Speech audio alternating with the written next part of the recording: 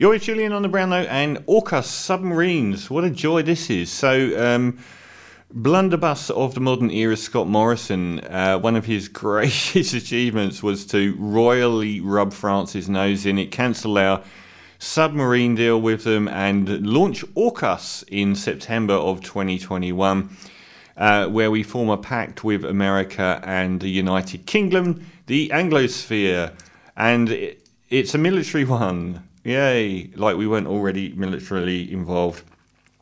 And he was basically, the French we've already paid the French something like $6 billion for not honouring that deal. And Scott Morrison did it all in secret and didn't even tell, I don't think, his defence minister. And it was just typical Scott Morrison, just absolute garbage. And Anthony Albanese has just completely followed along with it. That is the most disappointed I've ever been in Anthony Albanese, and it shows you who really runs the country.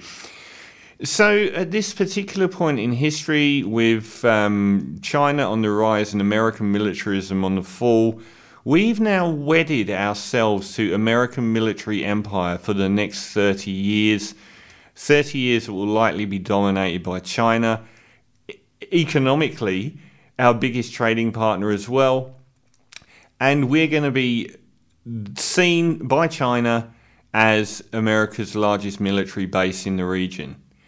It's an astonishingly damaging thing to have done, to wed us so we can be friends with America all we want, but we have wedded ourselves militarily to American military might, directly, specifically aiming that at China for the next 30 years. Of course, there's going to be an incredible amount of negative blowback over this. China have just come out and said so today, that they're not happy about Australia doing this, just at the time Anthony Albanese's Labour Party had papered over most of the cracks that Scott Morrison's blunderbuss against China caused our trade deal, and everything seemed to be normalising. We get this absolutely ridiculous garbage with a lot of really bad doublespeak. To say it isn't solely aimed at China is just absolute madness. Who else would it be aimed at? This is absolute insanity, and it's $350 billion for submarines that won't see service for the next 20 years. I mean, the pointlessness of this entire endeavour is mind-blowing. We're not getting nuclear warhead submarines because we don't allow nuclear weapons, but we're getting nuclear-powered submarines. We've not used any submarines really for anything much in the last 50 years. Probably not since World War II, but we're spending $350 billion on getting some in 20 years' time. This is just so horribly short-sighted and puts Australia in the back burner on the world stage for decades to come. And the other point is that the amount of doublespeak here is the UK and America will be basing submarines, military submarines, in Australia, and we're saying that it isn't a base because they're revolving which submarine it is.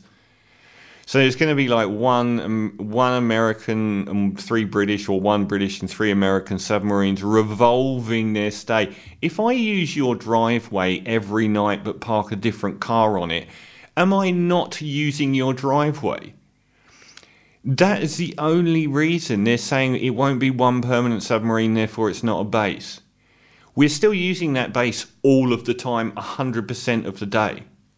For years. From 2027, we're going to have British and American submarines. Nuclear powered, don't know if we would ever allow nuclear weapon ones, but even if they don't have nuclear weapons, they are part of the nuclear deterrent. The number one reason to have submarines in the water in this day and age is to fire nuclear missiles. So even if they're not submarines armed with nuclear missiles, they're part of that system. They're backup for that system. American nuclear submarines want to go off the coast of Australia. Australia's nuclear power submarines go along in support. It's the same picture. It shows you exactly who runs Australia, because there is no reason at all for this absolutely monstrous on a political and economic level deal to happen. But I guarantee you that Anthony Albanese has been told in no uncertain terms that this goes through, this terrible deal goes through, or you're toast. And you only have to look back to Gough Whitlam. Gough Whitlam challenged American hegemony in the area, complaining about American military and intelligence in Australia and wanting them removed. And he was removed in a coup d'etat through the British Governor-General. And there have been many ties linking it to the fact that he was so opposed to American intelligence and military occupation of parts of Australia. And he was removed in a coup d'etat that the whole country saw. And we still don't really come to terms with the fact that our own elected leader was overthrown by this. With all the help in the world from the Liberals, I might add.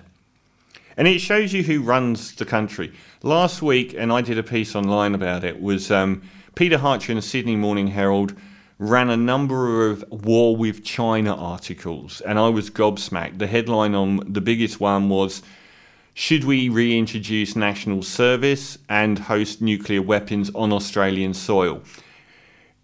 Now we know why the Sydney Morning Herald and Peter Hartcher ran those, because of the AUKUS submarine announcement this week. That was it, buttering up Australia to think that this was a great thing. Buttering up Australia to think that China was this massive military threat. That's why they ran all of those articles last week, to butter us up for this. They all decide all this behind the scenes. It is shocking that if Anthony Albanese opposed this, he would be removed from office. Make no bones about it. He would be gone. And the press in this country would go for him.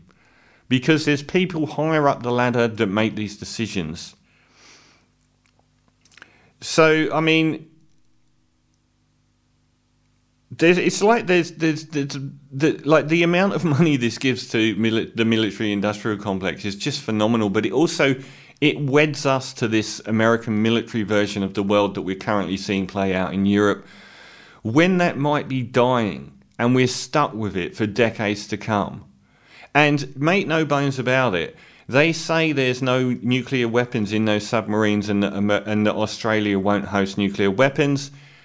The Sydney Morning Herald last week already made the case. You say the insane thing one year and it becomes part of the conversation the next year.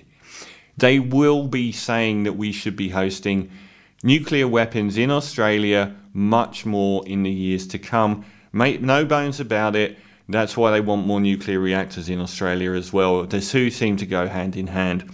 And the wonderful Peter Dutton-led Liberal Party have already said they would consider cutting money from the National Disability Scheme to pay for the submarines. What about franking credits and negative gearings, mate? You won't lose tax breaks for the wealthy, but you'll take it off the disabled. Anyway, it's very disheartening that this has happened under Anthony Albanese, and clear that he didn't have a choice.